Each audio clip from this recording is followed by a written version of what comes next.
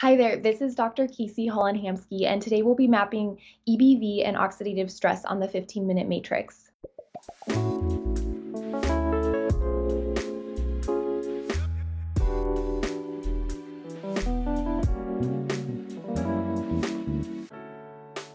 Welcome to the 15-Minute Matrix. I'm Andrea Nakayama, functional medicine nutritionist and your host. This is the podcast that brings you bite-sized insights and lessons on the clinical relevance of the functional nutrition matrix, the most important tool in functional medicine and functional nutrition. The matrix is so important not only because it invites us to stop and assess, but also because it reminds us of three very important factors in our care, recommendations, and outcomes. Everything is connected, we are all unique, and all things matter. Be sure to head over to this episode's show notes at 15minutematrix.com if you'd like to see today's topic mapped on a downloadable matrix to remind you of these critical aspects of care. Today on the 15-Minute Matrix, I'll be speaking with Dr. Casey Holland-Hamsky. Dr. Casey is a licensed naturopathic doctor. She believes that your health is made up of physical, mental, emotional, and spiritual components. Through her clinical experience, she has seen environmental toxins, viruses, stealth infections, chronic inflammation, and stress disrupt these pillars of health. After graduating with her Bachelor's of Science in Cell Biology and Neuroscience with an emphasis on biomedical sciences, she earned her doctorate in naturopathic medicine. While there, she completed specialty rotations in environmental medicine, immune wellness, oncology, IV therapy, Parkinson's disease, emergency medicine, and mind-body medicine. Dr. Casey specializes in complex and chronic cases, often related to what she calls the toxic trio: Epstein-Barr virus, Lyme disease, and mold. Her specialties include chronic fatigue, EBV, and stealth infections, mold illness, environmental toxins, digestive issues, and hormonal imbalances. So let's get this important conversation started.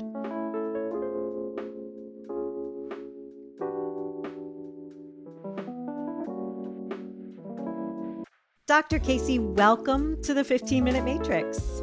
Thank you so much for having me, Andrea. I'm looking forward to it. Me too. I love this connection that we're going to talk into today. And, oxidative stress, it's one of the most misunderstood sectors on the functional matrix. Can you start us out today by identifying oxidative stress? And hopefully we can also touch on some key concepts related to reactive oxygen species, free radicals, and antioxidants throughout our conversation today. But oxidative stress, what is it? Yeah, so I think that we kind of complicate oxidative stress sometimes or think of it just as things like toxins or things that are known to be carcinogenics that cause reactive oxygenation species and whatnot. But really, I think it's simpler than that. So it's really anything that is going to cause stress when our body is communicating and forming new cells in the DNA. And so it can be anything. It can be the toxins, it can be physical stressors, but it can also be mental, emotional stress and things that we might not think of right away. So when we talk about oxidative stress, it's a really broad thing that we can be exposed to in so many different ways. I love that you simplified it and really brought it back to stress, because that's how I try to teach into it. If we think about stress, if we think about fatigue, we are likely experiencing oxidative stress. And I also think that a lot of the conversations where we're talking about mitochondrial damage are related to oxidative stress, and we're complicating it again. Exactly. I completely agree with you. So when it comes to oxidative stress and we are thinking about free radical damage and antioxidants and all the things we can do to support the body with antioxidants, how does this relate to an internal milieu where there is a chronic viral infection? So, with chronic viral infections, I think that's another thing to remember is that a viral infection is going to cause oxidative stress Hmm. because when your immune system turns on to deal with that, we're turning on inflammatory pathways, we're turning on pathways that then cause oxidative stress. So, part of how well somebody is able to overcome a virus or recover from one is going to be their antioxidant status as well as their history of oxidative stress. So we could say, well, this person was taking all these antioxidants, they were taking glutathione, they were taking resveratrol, they were taking CoQ10, but they still had a hard time overcoming this. And then I think it's important to think about, well, what was the last 10 years of their life like? What were Hmm. their oxidative stress levels like? What were they exposed to? So what I happen a lot that is kind of an indicator for me of how well the body is dealing with oxidative stress in its own world is Epstein-Barr virus reactivation. Because Epstein-Barr virus, when it reactivates, a lot of the triggers that are in the literature, the thing that they all have in common is that they cause oxidative stress and affect different transcription factors and proteins that that virus is replicating with. And when it senses those triggers and there's different methylation patterns from different exposures, whether it be toxins, emotional stress, or whatnot, then that's going to be more likely that that virus is going to shift into a replicating state. So when we look at that full picture, it's not just your how many antioxidants you have, although of course we want to support that, but it's also looking at what else is still causing oxidative stress, what your past exposure has been like, and kind of looking at a total bucket load of what you're carrying. It's so interesting. It sounds like there's a bit of a catch 22 going on where we're trying to kind of catch up with the free radical damage in the body. Definitely, depending on, the last 5, 10 years of one's life, or even before that has been like. So, when we think about oxidative stress, especially in relation to chronic infections like reactivated EBV, are there particular antecedents? If we're looking at the last 5 years, are there other environmental factors or other exposures that would put somebody at higher risk for that reactivation? Yes, the top things that we see are mold exposure. Now that is because mold can cause such high levels of oxidative stress, but also it can cause the B cells of the body to forget that they have seen the Epstein-Barr virus. So you're double hit there, where you have really high oxidative stress levels, but then your immune system is also struggling to really mount a strong response. We also see gastrointestinal permeability and history of emotional stress, like a divorce or a traumatic death. And then there's also things like a car accident where if somebody had a concussion, and that's a whole other form of trauma, but then also the physical trauma to the brain where we can have inflammation there, and that's trickling down into oxidative stress. And then certain medications that can be toxic. So, for example, fluoroquinolones or something, if somebody has been on those and is, sometimes after they go on that, we see not only EBV reactivate, but we also see them have really, really trouble with their mitochondrial functioning and extreme fatigue. Other things might be other infections. So, Lyme disease is very Mm. common to have that, and then also see that we have the Epstein-Barr virus. And then other things can be if somebody got sick with the flu or something like that, and they didn't, they were feeling fine before that, and then they got hit with that, and they have joint pain develop or something. And a lot of times we see the Epstein-Barr virus reactivated during that time frame. So much in there, Dr. Casey, that you just said. I have a lot of things I want to kind of double click on. If we go back to the antecedents, and you mentioned earlier issues with methylation, is that going to set a body up for more challenge with these reactivated viruses and the ROSs? What about breastfeeding? Are there things like that that sets the body up in one direction versus another that you would be considering from a clinical lens? Yes. So when it comes to methylation, I think that sometimes we think like, oh, this is how our genes are working, and this we were born this way. And that's true. So some of these things we're born with, and we can do tests like the Strategene by Dr. Ben Lynch or something to see what's going on, see what's happening there. And of course, we have really well-known SNPs like the MTHFR, the COMT that Right. we really focus on. But if you look into some of the new research coming out, we're seeing that there's so much more to methylation than Yep. that. So, for example, a sudden mold exposure is what can happen is that same oxidative stress can actually cause a methylation group to shift or be changed and turn your methylation pattern. So then you have new problems with detoxing. So you kind of get double hit. And I think that's why some of these presentations can be so severe. And a lot of times what we see then is, patients are trying to take supplements and they're super Yep. sensitive to it and we don't know why. And so figuring out what SNP was changed or how to support that is really crucial in then being able to get those pathways that they need to be working to be able to repair their systems and clear out the reactive oxygen species is really important. Beautiful. And we will link to podcasts with Ben Lynch and with Dr. Mansour Mohammed on methylation that really underscores what you're talking about in relation to oxidative stress and EBV, or these chronic infections. You mentioned also, Dr. Casey, that the B cells sort of lose their memory in the presence of something like mold. That's really fascinating. Did I get that right? Yes, a good reference for that is Dr. Jill Krista dives into it really, really deep with her mold research and how she explains it.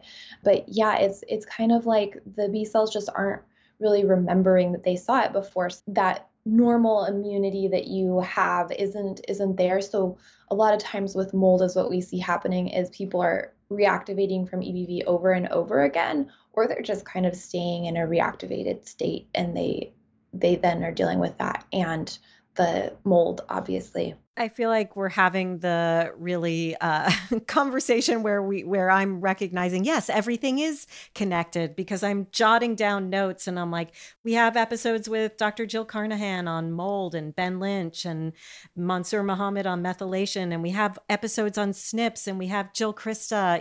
We can talk about these things, and what you're seeing and what we're talking about today is how the oxidative stress is amplified in the presence of these chronic infections. So, where do we go? What do we do when we're seeing these chronically ill patients or clients who are in this cycle of not being able to repair? Oftentimes, and I think we both see this in our clinics, these patients aren't even able to receive the kind of interventions that a lot of other, even functionally trained doctors are bringing forward. Their body is in a reactive state and cannot receive at the level we're trying to intervene. Yeah, it's really difficult. And so the biggest thing that I focus on first is trying to determine their biggest source of oxidative stress if they're still being exposed, or the biggest pathway or damage that's been done. So for some people, it might be gastrointestinal health or something like that. And so hopefully we can do a stool test or do an organic acids test. For some people, they're still being exposed to mold. And that sometimes that's the hardest part is talking with patients and saying, hey, like, I really don't think we're going to be able to move forward or get you back to where we want you to be if you're being exposed like this. And that's really difficult because not everybody can just move. Right. And with Epstein-Barr virus, I did a survey with some people asking just like, what was the biggest thing that you thought that really helped your fatigue? And the biggest one that people said was an anti-inflammatory diet high in antioxidants. And so, I think in functional medicine, we always say eat the rainbow, eat Right. vegetables, We mean like for real. like Terry Wall's style, Yes. 7 to 9 servings of vegetables every color. And for a lot of these people where supplements aren't working or whatnot, we have to at least start with there. We have to at least start with activating their pathways of sweating. So if we can get them in a sauna or if we can get them doing daily yoga. The other thing with chronic illness is that so many of these people have been so sick, so they're nervous to try a supplement or they're nervous to Yes. try eating something new, and their body is trying to protect them. So their nervous system is always in this fight or flight state, and we have to try and shift them out of that. So some of these things that actually get us to the point where we can use supplements and we can do things more feel so basic, but they really are what moves the needle for a lot of patients. Yeah, I couldn't agree more. The entire right side of the matrix and that ability to come out of the fight or flight and into the rest and digest, which is hard work. Like people think it's the basic stuff, but for a lot of people, this is the hard work. I don't mean to do, but to get their body to the place where it can actually be in rest and digest. And we think it's something sexier than that. It's sexier than the diet, or it's sexier than the yoga and the relaxation. If we were to look at the right side of the matrix, Dr. Casey, is there anything else that you would highlight? Can you share some of your favorite antioxidant rich foods with us? What else would you want practitioners to know when thinking about EBV and oxidative stress? Yeah, so two antioxidants that I use a lot that I think are kind of, I mean, we think about them, but we think about them for other things. There's some good research on resveratrol and curcumin with the pathways that they turn on. So resveratrol acts on the JAK-STAT pathway and curcumin acts on the NF-kappa B pathway. These pathways are also commonly associated with cancers.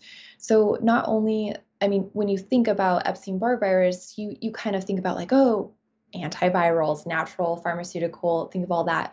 But if we can use those type of supplements that are going to counteract those pathways that virus is turning on, and incorporate, foods with antioxidants, that can be really helpful. Food wise, you know, it really is just eat the rainbow. So kale, when it is steamed, can help with like binding up toxins and things like that. And of course, broccoli for your cruciferous vegetables and getting all of those in. If you can do broccoli sprouts or things like that, some of those have even more antioxidants and properties. But again, it's kind of just like, are you getting those servings in every day, or are you going to have to try and use more supplements if they can use them if you're not able to get those in every day? And I think this is where things like, green smoothies and all of that are so Yes. powerful, because you can Yeah. put all those vegetables in and you've already got 5 servings of vegetables and you don't feel like you spent all day just eating a salad or that you were in the kitchen cooking vegetables all day.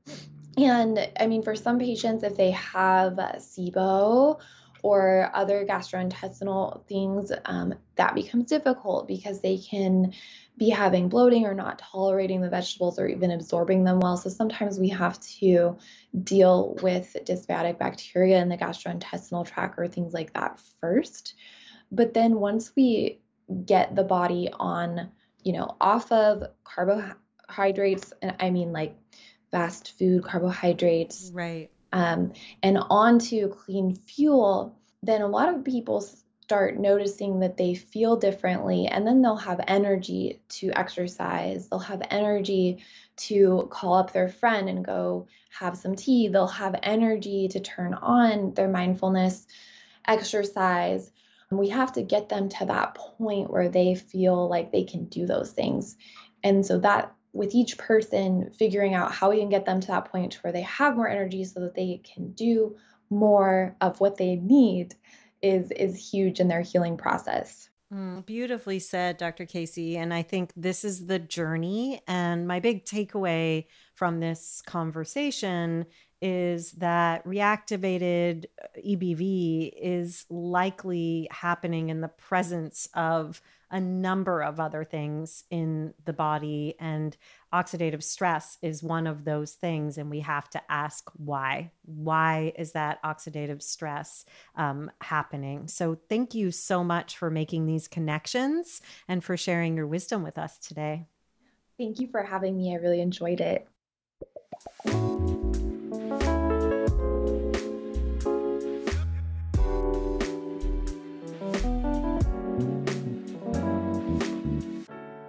The 15-Minute Matrix is brought to you by me, Andrea Nakayama, and the Functional Nutrition Alliance. Check out the latest in functional nutrition at functionalnutritionlab.com/blog. The 15-Minute Matrix is produced, mixed, and edited by Rowan Bradley with production support from Natalie Merrill and the team at the Functional Nutrition Alliance. You can find episodes on all kinds of topics with more incredible guests at our podcast website, 15minutematrix.com. And if you'd like to be notified by email each week about our podcast releases, head on over to 15minutematrix.com/notify. Also, please feel free to get in touch with us. We would love to hear your thoughts, your feedback, and who you'd like to hear next on the podcast. You can email us at ask@15minutematrix.com.